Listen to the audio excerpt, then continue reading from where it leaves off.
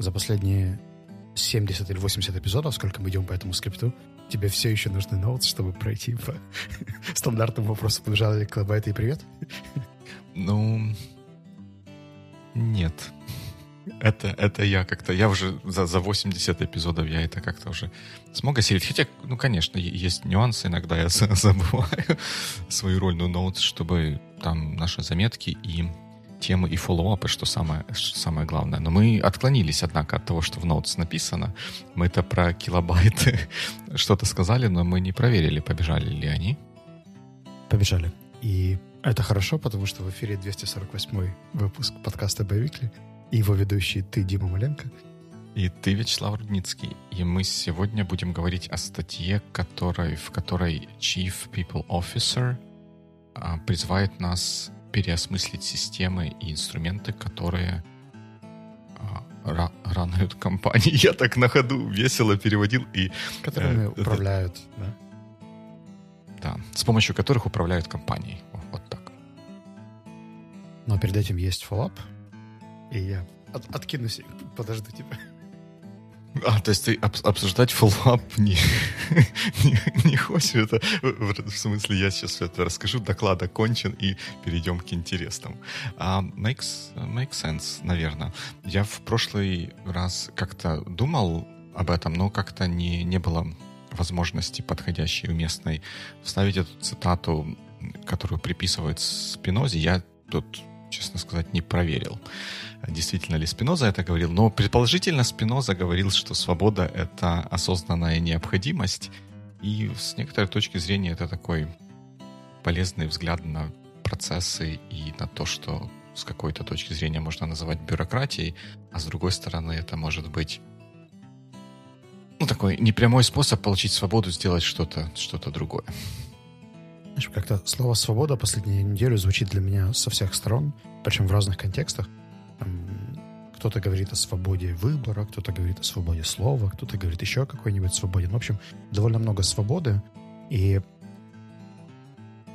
как правило, в юридическом контексте свободы, они очень тесно связаны с обязанностями или свободами других людей, которые, по сути, ограничивают твои свободы, потому что твои права заканчиваются там, где начинаются права других людей. И в рамках систем, в нашем случае команд, компаний, мне кажется, это очень интересное явление, потому что, да, у тебя есть свобода самовыражаться, но при этом там не обидь того, не говори об этом, не упоминай то, а в остальном good luck. Да. Вот тебе 5 копеек и ни в чем себе не отказывай. Ну, причем ты можешь выразиться более остро и так далее. Это просто может быть последнее твое свободное выражение в рамках этой системы, но выбор всегда на твоей стороне. Ну, да. И тут это связано некоторым образом и перетекает во второй кусочек фоллоуапа, который в ту же струю. Мы в прошлый раз, когда обсуждали рост компании, как такой негативный пример приводили, или такой вот момент, который людьми воспринимается как негативный, когда раньше можно было с ноги открыть дверь в кабинет SEO, порешать с ним вопросы и уйти довольным, что-то делать дальше, а теперь вот так нельзя, надо какие-то тикеты куда-то кому-то все посылать, и начинается вот эта вот бюрократическая волокита. Мне кажется, что здесь есть такой момент, что вот в момент вот этого вот перехода мы часто как-то смотрим на эту ситуацию асимметрично, когда компания растет, объем работы увеличивается, и нагрузка на каждого сотрудника, на команды, естественно, растет, потому что сначала растет нагрузка, потом расширяется команда. Обычно так это работает. И когда эта нагрузка падает на нас, то мы тогда хотим, чтобы все там тикеты оформляли, чтобы они все прописывали хорошо. И был процесс, который позволяет нам дышать плюс-минус свободно и заниматься чем-то другим, кроме как отвечать на чужие какие-то вопросы. В то же время нам самим хочется, чтобы когда у нас есть маленький вопросик, маленький, быстро, это минута дела. Мы могли просто прийти, открыть кабинет с ноги, порешать вопросы и уйти обратно. Ну да, это как когда кто-то нарушает правила дорожного движения, это вызывает у тебя ощущение порицания. И когда тебе нужно быстренько повернуть во двор, это... мне же надо, чуть-чуть. Никому не мешает. Да. Точно так. Alright, тогда погнали к статье. Да, переосмысливать. Мне эта статья попалась в каком-то из постов People First Club. Это, наверное, одна из причин, почему я до сих пор там остаюсь. Там очень много интересных штук всплывает время от времени в рекомендациях. И если говорить о моем впечатлении, там есть много нюансов, которые вызывают сомнения в самой статье, но мета-сообщение мне очень нравится. Звучит примерно таким образом, что есть разные системы, там, например, управление компенсацией или коммуникационные какие-то паттерны, и имеет смысл всегда думать, помогают ли они вам и вашей организации добиваться того, чего вы хотите, стоит ли их как-то адаптировать под то, что вы делаете. То есть, и в этом плане, мне кажется, это очень здравое сообщение, что там, условно говоря, ваша система бонусирования должна быть не просто такой, как у других, а должна бонусировать те вещи, которые вы как организация хотите промоутить. Или там у вас система промоушенов должна быть не потому, что у всех там 4 грейда intern, junior, middle, senior, потому что она отображает то, что в ваших процессах происходит. И вот это сообщение, мне кажется, очень здравым, и хотя бы ради него имеет смысл прочитать эту статью. Вот, как говорится, I couldn't agree more with that. Мне кажется, что это резонирует с какой-то мыслью, которая у меня давно в голове крутится, и я, может быть, даже кому-то ее говорил, и как-то стараюсь ее воплощать на практике, что когда мы чего-то делаем, эффективнее всего, на мой взгляд, оттолкнуться от той реальности, которая у нас есть, и от той проблемы, которую именно для нас пытаемся решить. И потом, понимая или определив эту проблему, уже подбирать инструменты, которые могут эту проблему решить. Причем понимание, вот это, я имею в виду понимание в деталях. Не просто мы компания, нам нужно платить зарплаты, и вот это вот проблема. А нет, мы компания, которая мы хотим развиваться таким-то образом, мы таким-то образом взаимодействуем с людьми, они такие карьерные пути у нас проходят. Как мы можем делать это более эффективно для того, чтобы достигать наших целей, посмотреть, кто как чего делает, и выработать подход, который будет усиливать то, что нам нужно, вместо того, чтобы заниматься карго-культовщиной, и Netflix так делает, еще кто-то так делает, мы тоже так будем делать, а потом где-нибудь в объявлениях вакансий писать, что у нас система компенсации или менеджмента или еще чего-то, как в Гугле. Что бы это ни означало. Статья построена по принципу 5 ошибок, которые совершают или, наоборот, чего не делают, да, и этим совершают ошибку люди, которые связаны с People Operations. Это условные и HR, и COO, и People Officer, и Product. Ну, в общем, подставь практически любое COO, и, скорее всего, можно так или иначе это атрибутировать туда. Мне кажется, что мне было менее интересно читать. Почему мне кажется? Мне просто было менее интересно читать про ошибки 1, 2 и 5. Они все связаны с карьерным путем, то есть с промоуциями, с повышением зарплат, с бонусированием. И как-то примеры там меня не очень цепляли. А вот ошибки 3 и 4 про игнорирование каких-то сложных ситуаций и ошибка 3 про игнор и ошибка 4 про опять это слово, неконгруентность. В общем, несоответствие слов и дела, там, маркетинга, внутренних коммуникаций или каких-то других штук. Мне прям очень было интересно. Я не знаю почему, но первые 2 я просто пропорционально быстро прочитал, а вот на 3-4 захотелось оставаться дольше.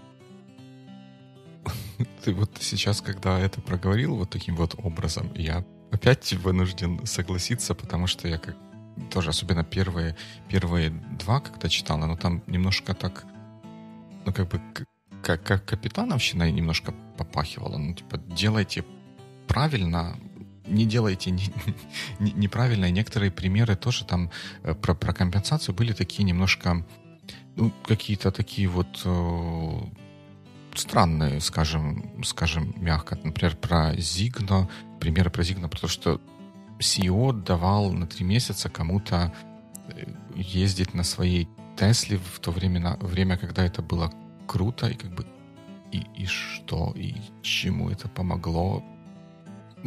Да, как бы вообще к чему все это. А действительно, вот эта 3-я часть про сложные вопросы и как с ними быть, и про какие-то проблемы с целостностью, можно это так сказать? Integrity. Последовательностью, наверное. Последовательностью, да. И когда говорим одно, а делаем на самом деле другое, это интересно. Я бы единственное, что отметил, мне понравились вопросы, которые были в ошибке про компенсацию, как советы, что делать. Там были вопросы о том, как ты оказался в компании, почему ты здесь остаешься, какой у тебя предыдущий опыт. И вот последние 3, они были хороши. И серии, что для тебя работает в нашей компании, то есть что тебе нравится и что тебе не очень нравится. Что мне, как менеджеру, стоит послушать или узнать, как тебе кажется. И с кем мне еще стоит поговорить, чтобы понять лучше, что происходит. Вот эти последние 3 вопроса мне прям понравились. Я думаю, что я с понедельника поспрашиваю их. Они даже без привязки к компенсации, мне кажется, в целом полезными. И вот этот вопрос, здорово, что ты за это зацепился. Вот этот вопрос, один из тех, которые ты перечислил, который звучит как «что мне нужно делать по-другому?» или что вообще когда общаешься с человеком, что ты думаешь, что мне стоило бы сделать, чтобы я свою работу делал лучше или помогал тебе. Мне кажется, он очень powerful, мощный, потому что когда его задать вот в такой вот прямой форме, это больше побуждает все-таки какой-то дать честный или получить честный фидбэк вместо каких-то таких вот обычно вежливых. Все хорошо, если еще чуть-чуть лучше постараться, то будет лучше. А как говоришь, вот таким вопросом показываешь, что ты готов воспринять даже, может быть, то, что где-то дальше мы будем называть hard stuff. Правда. Поэтому, если будете читать статью, то обратите внимание на эти вопросы. Мне кажется, что даже формулировки очень красиво описаны, поэтому их можно просто брать, переводить на тот язык, на котором вы говорите, и использовать. Я предлагаю скипнуть вторую часть про систему бонусирования. Она в 2 словах говорит: бонусируйте то, что вам нравится, и показывайте, что бонусы идут именно за то, что нужно компании. Здорово, класс. Постараемся. А вот not talking about hard stuff, мне кажется, интересно. Как ты понял эту ошибку и те советы, которые они дают? Я понял это так, что обсуждается ситуация, когда в компании что-то идет не совсем здорово или идеально. Например, уходят люди, и это, как это называется, секрет полишинеля или что такое, что все как бы знают, но явно не проговаривает. То есть все команда или компания, если она не очень большая, может видеть, что какая-то большая текучка или большая, чем можно было бы рассчитывать текучка, а менеджмент или leadership про это вообще ни слова, ни слом, ни духом, и делают вид, что такой проблемы нет, или потому что или боятся об этом говорить, или не считают это действительно важным, и это для компании или для атмосферы, для людей, которые в ней работают, плохо. Correct me if I'm wrong. У меня есть ощущение, что это очень американизированная тема, и конкретно описание проблемы вот в такой интерпретации. Если ты смотрел документалку Netflix, которая называется Fire, про организацию очень крупного музыкального фестиваля, там лидер или менеджер этой инициативы, он до этого работал в ряде стартапов, IT-компаний, и когда у них кое-что пошло не так, то он, по сути, отказывался слушать проблемы или что что-то невозможно, и всегда использовал эту американскую фразу, типа, давайте будем оптимистичными, давайте приносите мне solutions, если вы не можете, то найдите тех, кто может. А там была ситуация, где solution найти нельзя, то есть его просто нет. И от того, что ты поменяешь там 3 операционных директоров, не появится решение, оно не возникнет ниоткуда. Сама ситуация патовая, и имеет смысл признать ошибку, обсудить, что произошло, и сделать rollback, или, в общем, каким-то образом дальше с этим взаимодействовать. История, что, типа, все можно решить, просто добросим туда больше людей, там, платим человеку, который этим занимается, чтобы он там на выходных посидел с этим, поразбирался и так далее. В общем, такое ощущение, что если бросить ресурсов на вентилятор, то проблема должна разрулиться просто by default. И природа проблемы здесь не важна, да, то есть, может быть, проблема вообще не в рамках твоей организации, а где-то снаружи, и вы попали под какой-то внешний тренд, и сколько бы вы ресурсов не добавили в эту часть своей компании, этот внешний тренд не видоизменится вообще. И я обращаю внимание, что украинские менеджеры более активно на это реагируют, и они слышат про проблемы, про ошибки, они не так сильно от этого закрываются. Я видел несколько в своем опыте американских менеджеров, которые настолько optimistic и solution-oriented, что в какой-то момент они готовы сразу обсуждать решение, не поняв проблему, не проанализировав, что происходит, а скорее, типа, там, что, ушло 15 человек, что нужно, чтобы этого не происходило? Типа, там, еще плюс 50 тысяч, давайте. Погнали. Наверное, отчасти, да, я не смотрел, как-то именно такая мысль мне в голову не пришла, я не знаю, насколько это американизированная история, или это история... Вернее, как, я сделаю шаг назад. Я согласен с тобой, что такая, тенденция или такая особенность, такой менеджерский стиль, это не единоразовые какие-то случаи, это что-то такое чуть более системное. Другое дело, что я, наверное, сразу так вот не подпишусь под тем, чтобы сказать, что это американская штука, и американцы только так делают, с такой оговоркой, что, может быть, это не то чтобы generational штука, а вот был какой-то период, когда общепринятая менеджерская наука или менеджерская state of the art в менеджменте того, что рассказывали на всяких менеджерских курсах, книгах и тому подобном, было такое, что надо излучать позитив, надо лидить вот так вот позитивом, и есть, может быть, какая-то когорта людей, которые это впитали и до сих пор практикуют и проповедуют. Может быть. Я когда послушал твою интерпретацию того, что я сказал, я бы еще уточнил, что это, наверное, не штатовская, а технологично-долиновская история. Потому что там, условно, крупные системные компании редко используют такие подходы. Какие-нибудь не айтишные компании, наверное, тоже не так часто замечал. А вот там, условные около стартапы или уже получившие достаточно мощные инвестиции компании, но все еще живущие на инвестициях, очень часто я такие мета-месседжи слышал или даже читал в письмах, когда они мне там где-то приходили, попадались и так далее.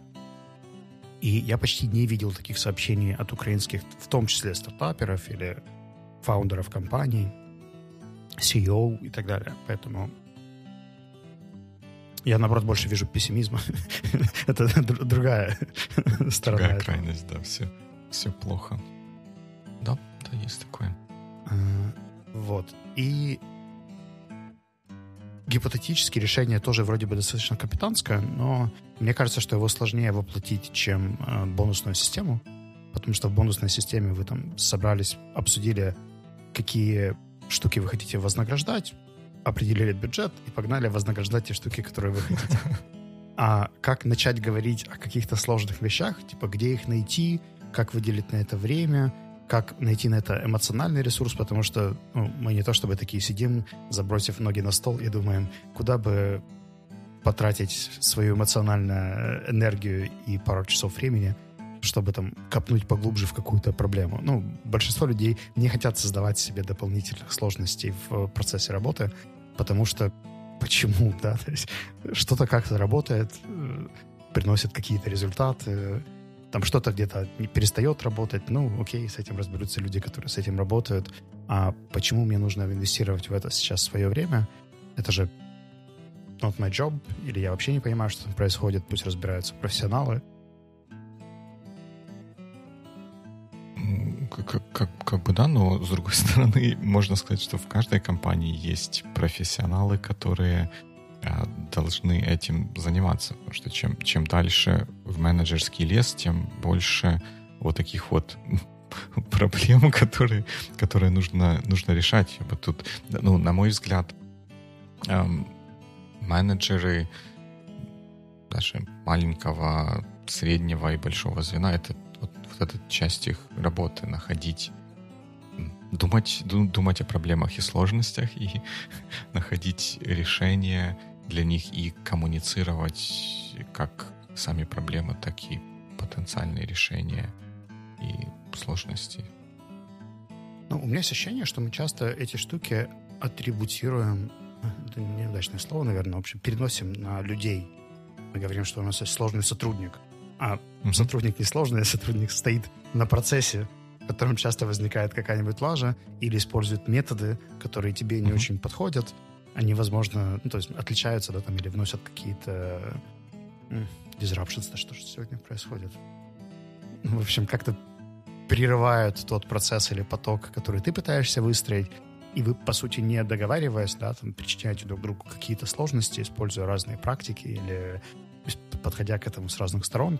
И потом мы еще говорим, что там, вот, там, Дима со своими амбициями в маркетинге там, вечно создает проблемы и не дает нам получать удовольствие от подкаста. Да, при чем тут Дима? То есть то, что мы сели и не договорились там о целях, задачах, бенефитах друг для друга и так далее на старте, потому что не подумали об этом в тот момент, да, и сейчас как-то странно уже или awkward брать и перекапывать грядку, на которой уже посадили какие-то плоды, и уже там по ней ходят какие-то экскаваторы, тракторы или комбайны. Вот это странно. И второй момент, о котором я подумал, то, что часто срабатывает вот этот эффект прокрастинации, когда ты думаешь, типа, ну да, там проблема, я знаю, что там проблема, но давайте мы пока туда просто добросим еще 3 человек, а потом разберемся, там, почему это так. И в какой-то момент, когда это один раз срабатывает там, или как-то минимизирует, затихает проблема, потом второй раз, там, ну, давайте повысим там referral бонусы, там, ну, или давайте сделаем там чуть меньше план на рекрутеров, давайте еще что-нибудь сделаем. И вот такие заплаточки, не понимая, что происходит на рынке, не понимая, что происходит в компании, и так не делая аудита проблемы более глубокого. Да, не надо так. Но в то же время, как мне кажется, во всем... Ну, не то чтобы должен быть баланс, а всегда есть трейд-оффы, и в зависимости от ситуации эти трейд-оффы могут играть в разную роль. То есть то, что ты так критически сейчас сказал, что там делать заплатки или забрасывать что-то деньгами или дополнительными ресурсами — это плохо. Как бы в среднем есть большое количество ситуаций, когда это плохо. В то же время есть ситуации, когда это неплохо, это окей, потому что, может быть, это там одна проблема, а у нас есть такой маленький слоник проблемы, а рядом стоит другая проблема, которая бегемот, и туда уже все мыслительные ресурсы в поиск, анализ трендов, driving forces и поиск решения идут, а тут этого маленького слоника мы попытаемся завалить дополнительными какими-то ресурсами. У меня есть ощущение, что и в статье, и даже сам термин hard stuff предполагает, что ты отказываешься смотреть на большого слоника, потому что он большой и сложный, и еще чего-то, и ты как раз туда пытаешься кинуть какое-то количество ресурсов, а разбираешься с маленьким, потому что он понятный, его можно там подергать за хобот, он не бодается, не убегает и так далее. А вот эта огромная хрень, которая стоит у тебя за спиной, ты ее чувствуешь, но очень стрёмно обернуться, потому что там, как к этому подступиться, да, там, с какой стороны начать его пилить, сложно. А если там еще есть какие-то люди, у которых есть свои напряжения, и ты только представляешь, что ты начнешь с ними говорить, и польется вот эта вся ерунда, то прям взгляд отворачивается оттуда, и хочется работать над тем, где есть какие-то результаты понятные. Ну, в общем, такая прокрастинация в классическом ее виде, когда есть неприятная, большая, мощная задача и какие-то понятные простые действия, которые можно делать сейчас и сегодня, чтобы не приступать к той огромной. Да, есть такой. И, наверное, от менеджмента... И вот в английском языке как-то чуть-чуть с этим лучше. Может быть, в русском мы просто им не так хорошо владеем и не знаем каких-то слов. Есть менеджмент и есть leadership. Можно быть менеджером, но при этом никто не будет относить человека к leadership, ну потому что вот он просто, условно говоря, начальник цеха, и там главное организовать работу, а не куда-то к каким-то просторам стремиться и наоборот. При этом от верхушки компании, там CEO, C и там VP или те, кто вот непосредственно под ними, уже ожидается leadership, не просто менеджмент как организация, пойди туда принеси то, а установление целей, вот это вот все. И если от менеджеров, может быть, мы где-то, наверное, не обязательно ожидаем такой вот готовности обсуждать, как бы думать и честно рассказывать об этом и по-настоящему решать сложные проблемы, то от того, кого мы припишем... какую-нибудь цитату из ранних выпусков Байвикли, где Дима рассказывает о том, что менеджер должен... И я думаю, что там можно целый список, на самом деле, насобирать. Да, сложно спорить, особенно если споришь с собой, конечно. Я понимаю. Я твой месседж понимаю, что если я правильно понял, то там по Адизису есть функция администрирования, когда человек закрывает в основном администрирование и интеграцию идей других людей, то никто не ждет, что он вдруг в какой-то момент начнет фонтанировать решениями, приходить с продуктовыми идеями и так далее. Да, не обязательно ждет, но в то же время от людей на верхушке компании мы ожидаем этого, ожидаем того, что если там появился какой-то конкурент, который продает то же самое, что и мы в 2 раза дешевле, то он про это скажет, что ребята, вот такое случилось, это для нас угроза, это угроза для компании, мы сейчас все вместе, будем искать решение, куда нам двигаться дальше, чтобы можно было двигаться дальше, а не то, что он засунет голову в песок, как страус, и говорит, а в остальном прекрасная маркиза, все хорошо, мы там, я не знаю, покрасили дверь, у нас новый байк-шед, как-то навес для велосипедов и тому подобные истории рассказывать. У меня первая реакция на свой же комментарий по поводу прокрастинации или откладывания каких-то штук. Я по себе обратил внимание, что мне в такие моменты очень сложно просить помощи, а она мне в такие моменты очень сильно нужна. И особенно, когда происходит какая-то огромная массивная проблема, то хотя бы обсудить ее с кем-то или декомпозировать, или помочь ее описать, это уже хороший первый шаг для того, чтобы двигаться дальше. Мне очень некомфортно это делать, и я часто даже прибегаю к каким-то внешним аспектам, там, работе с коучем, либо кому-то из своих одногруппников пойти пообщаться, нежели к команде, и это не всегда адекватно.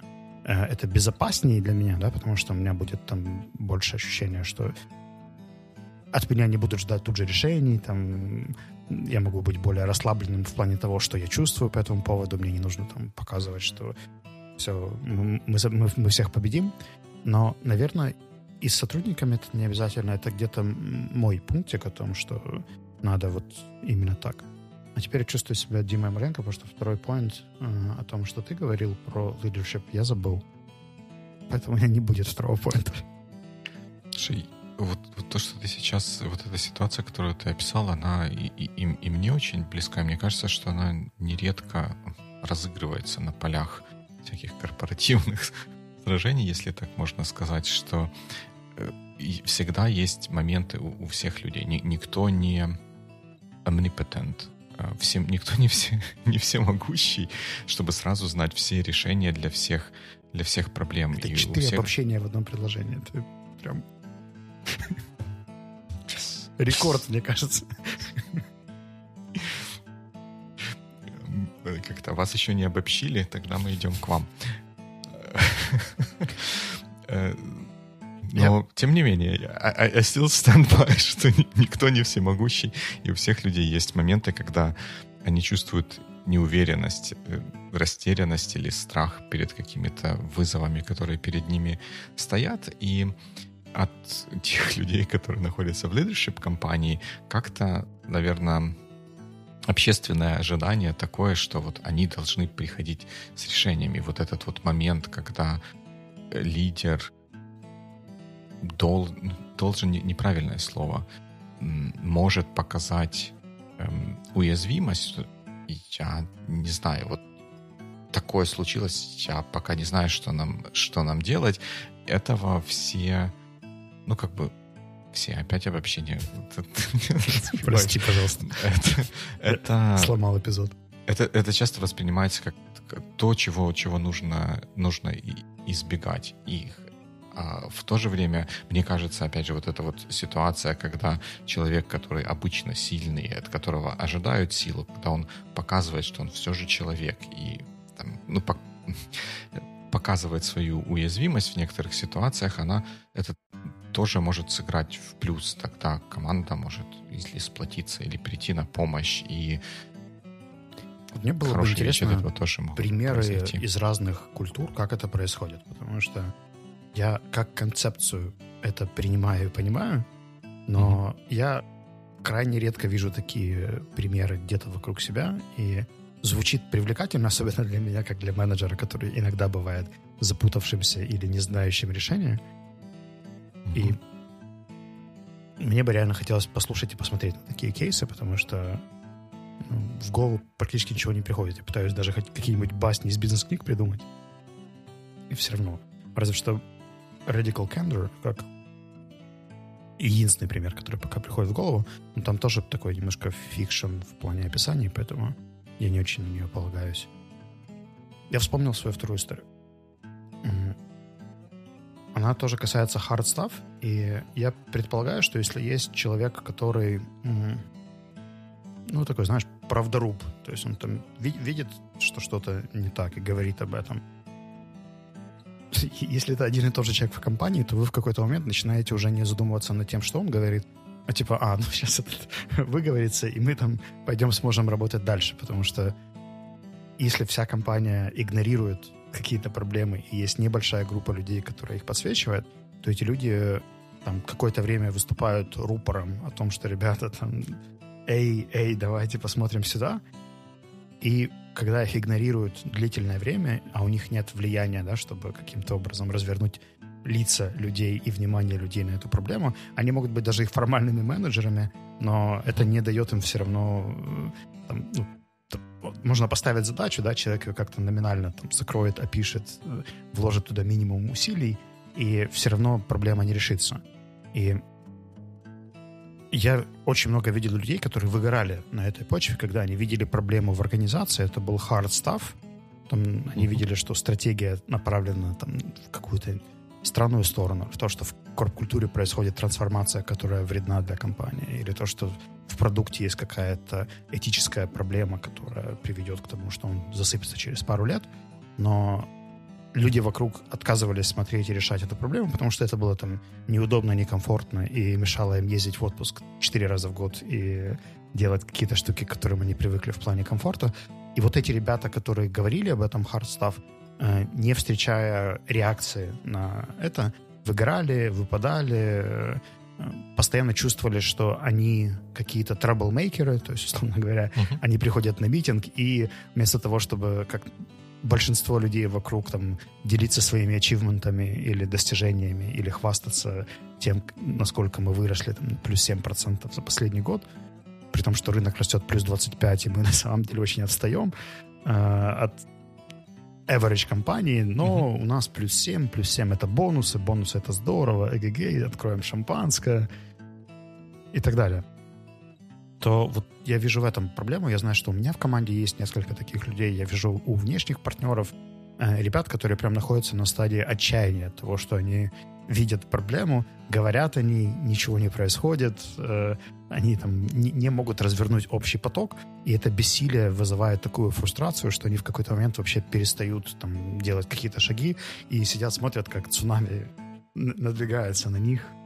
Либо сами уходят из системы, либо прям ждут, пока система упадет, но мне кажется, это какая-то особая форма пыток. Я опять согласен с тобой. Я пытался сообразить, могу ли я придумать что-то хуже, чем вот подобная ситуация для мотивации человека, который профессионал и хочет что-то сделать лучше.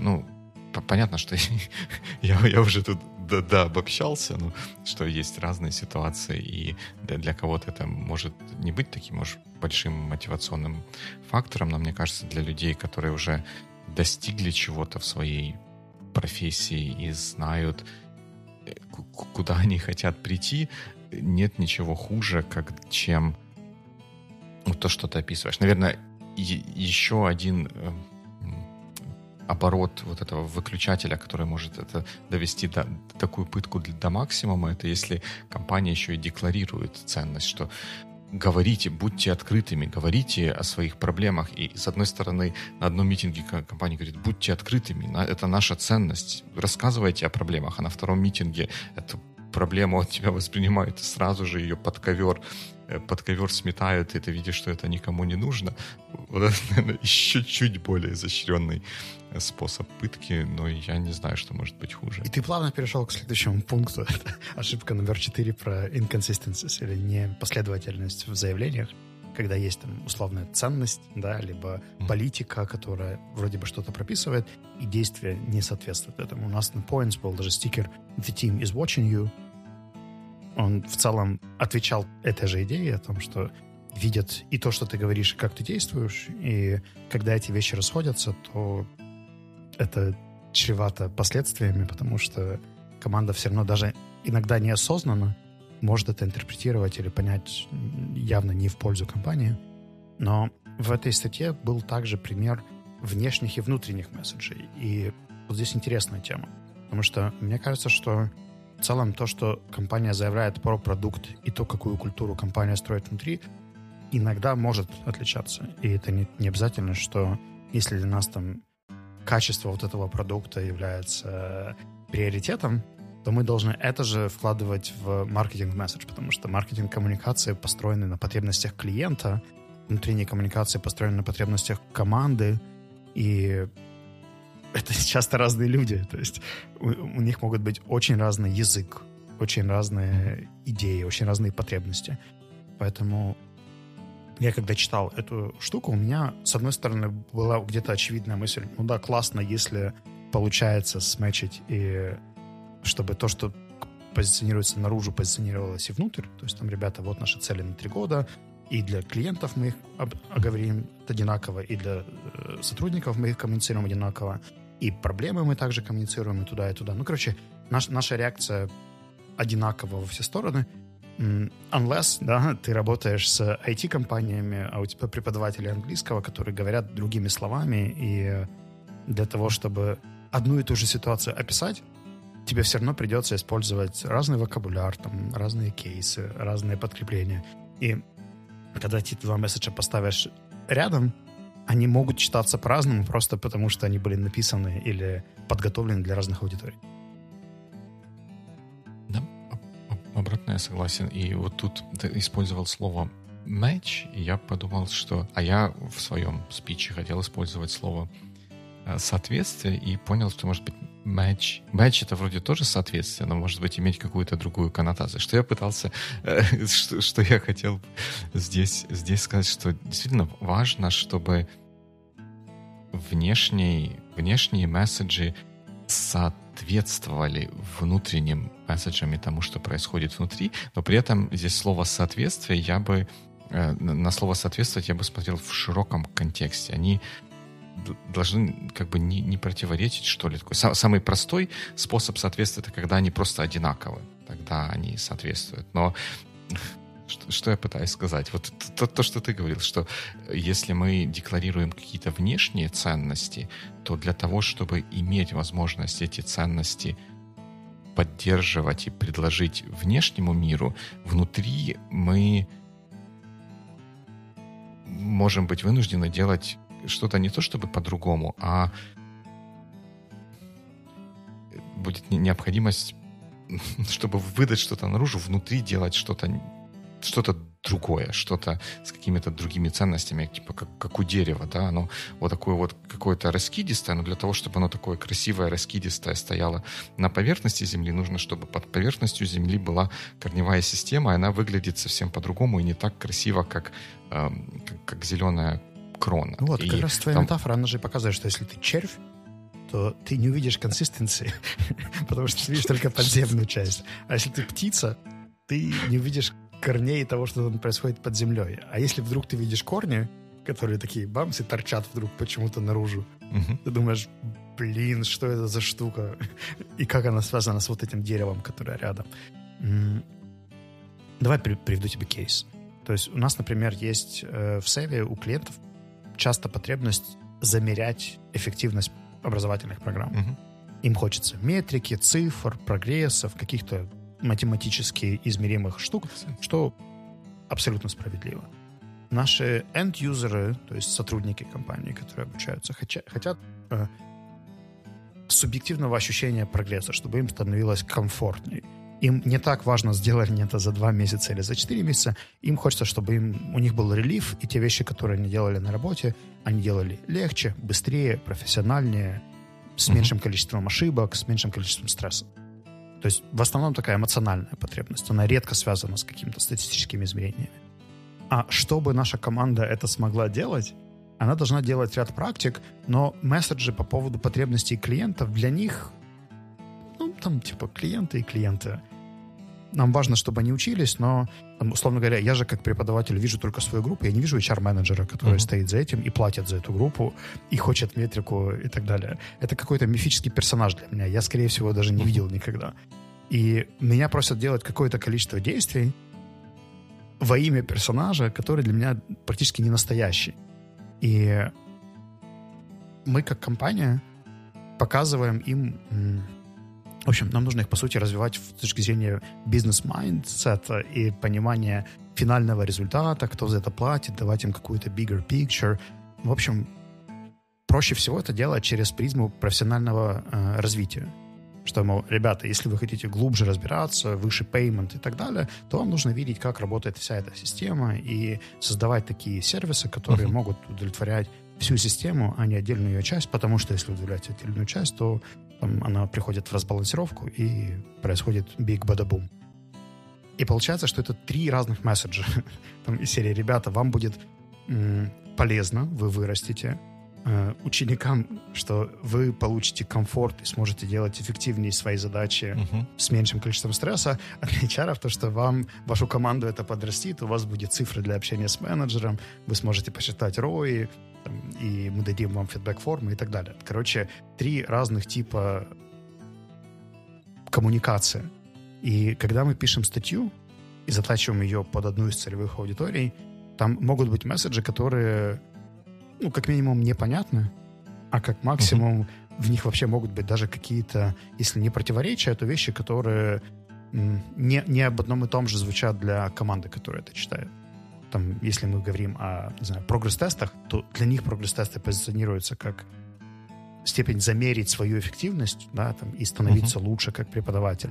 А для HR прогресс-тест — это инструмент аналитики по образовательному курсу.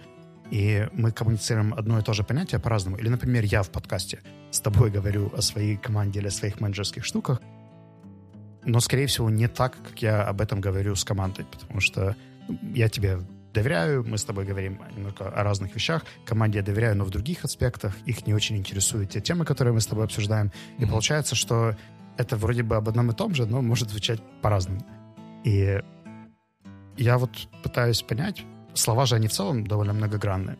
И когда мы используем, на моем кейсе, пример прогресс-теста, который для студента означает одно, для HR означает второе, для преподавателя означает третье, а если еще добавить сюда менеджера совет, это еще 4, то мне одну активность очень сложно коммуницировать, абсолютно покрывая всех людей, которые могут об этом услышать. Если это какая-нибудь статья, которую могут прочитать и мои сотрудники, и студенты, и HR, и какой-нибудь менеджер, топ-менеджер, да, который там еще является бенефициаром от всего этого процесса. Это вообще, то есть я тогда ни строчки не напишу, потому что я буду думать, что, возможно, где-то кто-то недопоймет там, или не увидит еще одну грань этого. Yeah, the struggle is real. Я полностью ощущаю, может быть, в каких-то других примерах или другими словами, но то, что одна и та же концепция может иметь разное значение. Не то, что разный смысл. Смысл может быть один и тот же, как у прогресс-теста. Все плюс-минус понимают, что это, но значение этого прогресс-теста для разных групп может быть разным. И здесь это абсолютно реальная, настоящая проблема. Я, как пытаюсь ее решать в своих каких-то ситуациях, я, наверное, 1.5. Один инструмент и одна метафора или концепция, которую я как-то использую. Первое — это есть такой любимый мной, почти так же любимый, как вторая теорема Вейерштрасса, принцип пирамиды Минто, когда какие-то концепции описываются от общего к детальному, в виде такой вот пирамидки. Мы сначала говорим какое-то общее утверждение, как я чаще всего это на примерах проектов отдельных привожу, что я описание проекта начинаю с одного предложения. Вот должно быть одно предложение, которое полностью описывает, что этот проект нам даст. Потом под это подкрепляются детали, потом еще детали, потом еще детали. Когда есть такая структура, чуть-чуть проще становится углубиться в какую-то одну конкретную деталь, потому что в этой пирамиде можно показать, как она соотносится с какими-то другими частями, как она вписывается во что-то большее, и тогда есть чуть больше свободы какие-то отдельные аспекты проговаривать, которые важны там только для, скажем, для инженеров, или там только для тестирования, или только для дизайна. А это это инструмент, а концепция это был когда-то, наверное, сейчас есть, может быть, ты помнишь такой инструмент для создания презентаций, который назывался Prezi. P-R-E-Z-I, которого фича была такая, что там какое-то такое большое поле, когда переключаешься как бы между слайдами, оно сначала зум-аут показывает всю большую картинку, потом зум-ин на какую-то другую часть. И в таких ситуациях я как-то стараюсь себе задать вопрос, когда я говорю про какую-то деталь, которая может восприниматься как-то по-разному или иметь разное значение для разных контекстов, есть ли вокруг того, что я собираюсь сказать, вот это вот самое прези, когда можно сделать зум-аут, увидеть, как вот этот кусочек вписывается в большую картину, и потом зум-ин обратно уже с пониманием того, в каком контексте мы находимся, или нет. И если этого нету, то я тогда стараюсь что-нибудь сделать, чтобы эта штука появилась, потому что иначе это приводит к тому, что в одной какой-то статье, в одной какой-то заметке или в одном каком-то месседже приходится описать 150 аспектов какого-то явления, что делает этот месседж просто неперевариваемым, и полезность его стремительно падает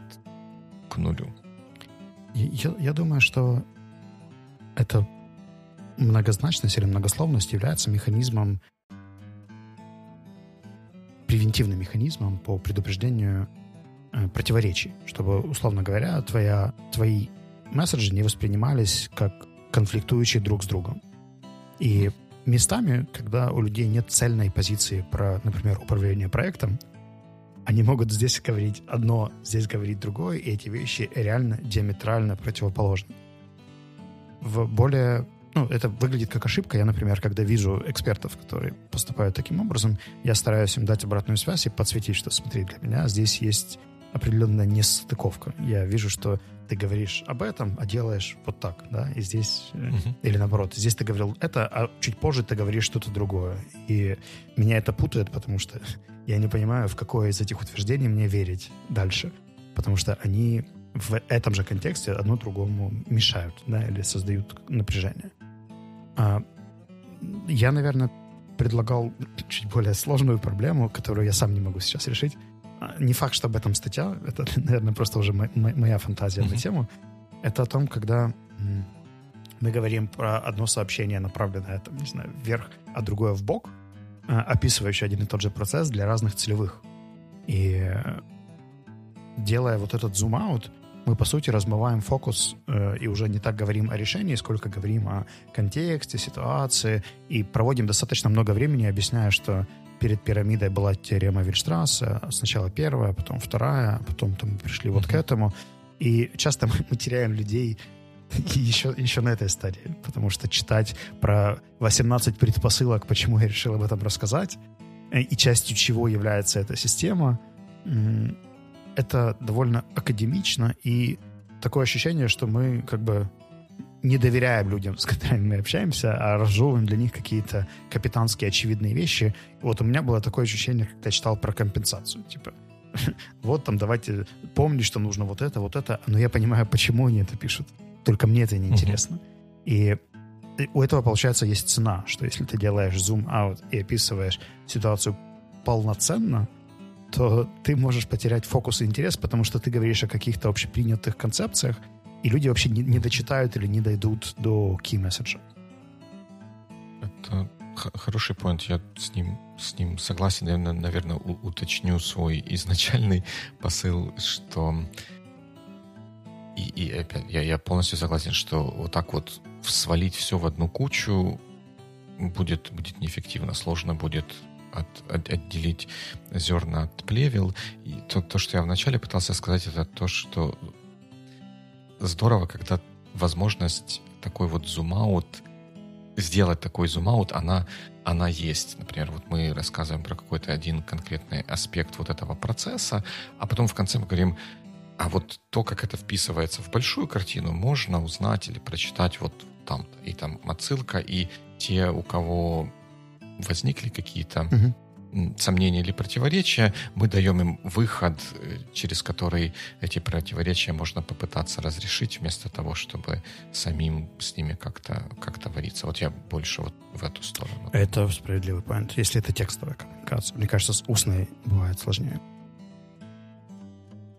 Да, ну там в устной тоже можно гиперссылки сделать. Там, типа, как мы говорим, в шоу-ноутс будет прикреплена ссылка на статью, которую мы сейчас обсуждали, про которую, наверное, мало кто из тех, кто нас слушал, понял, о чем вообще статья и какие поинты пытался сделать автор. Fair enough. Я думаю, что нам стоит намерить поинт на наш следующий разговор с тобой. Да, давай попробуем. Что у нас в меню? У нас в меню управление митингами, мы назвали это английскими красивыми словами на букву М, meeting management, какие-то истории про то, что работает, что не работает, что нам нравится, не нравится, и что мы сами делаем, чтобы митинги были лучше. А потом у нас есть эмоциональное выгорание. Это статейка, описывающая стадии эмоционального выгорания. The Manager's Handbook — это большой длинный мануал с разными менеджерскими практиками. Да, большой, из которого, наверное, мы можем каких-то частей попробовать надергать. И еще я добавил такой вот вопрос, как карьеры длиной в жизнь. Lifelong careers, я по-английски это написал. Как-то так получилось, что за последнее время в моем окружении, вернее, среди тех людей, которых я знаю или с которыми я работал, и про которых я знаю, что они отличные профессионалы, многие из них почему-то забросили приостановили, что ли, свою профессиональную карьеру и подались, в инфобизнес, наверное, будет звучать обидно, но... Консультирование.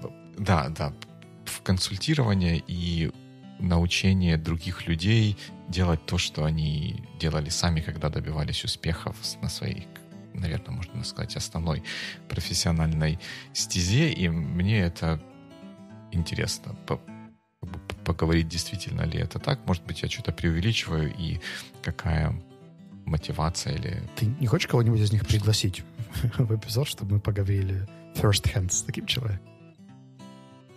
Можно попробовать. Потому что мы с тобой можем теоретизировать по этому поводу и пытаться понять, почему люди это делают. Можно спросить. Да. Я бы, наверное, взял на следующий раз статью. У меня будет довольно busy неделя, поэтому... Статья имеется в виду эмоциональное выгорание. А еще есть remote work is taken over the rich world. Это тоже ты добавлял, да? Да, но там статья из Economist, она маленькая, там надо подумать. То есть статья такая немножко не водянистая, а достаточно общая, и она больше... Давай возьмем тогда burnout на следующий раз. Угу. Ну, подумаем. Через раз можно брать lifelong careers или meeting management. К нему нужно чуть больше подготовиться. А если у наших слушателей есть темы следующих эпизодов или что-то, что им кажется было бы интересно обсудить, то... Там приходите на сайт byweeklycast.com, и там в разделе темы добавляйте ваши suggestions, ваши советы, предложения. У нас уже такой опыт был, это было здорово. Мы обсуждали несколько статей, которые наши слушатели принесли. Это был очень интересный опыт. Как минимум для меня это было что-то, что, может быть, я бы сам сам не нашел. А у нас получились очень интересные дискуссии на эту тему. И можно прийти к нам в Biweekly чат в Телеграме, можно прийти к нам в Biweekly пейдж в Фейсбуке. И куда еще можно прийти? Ну, в общем, можно прийти во много мест разных. И на этой оптимистичной ноте мы желаем вам good week.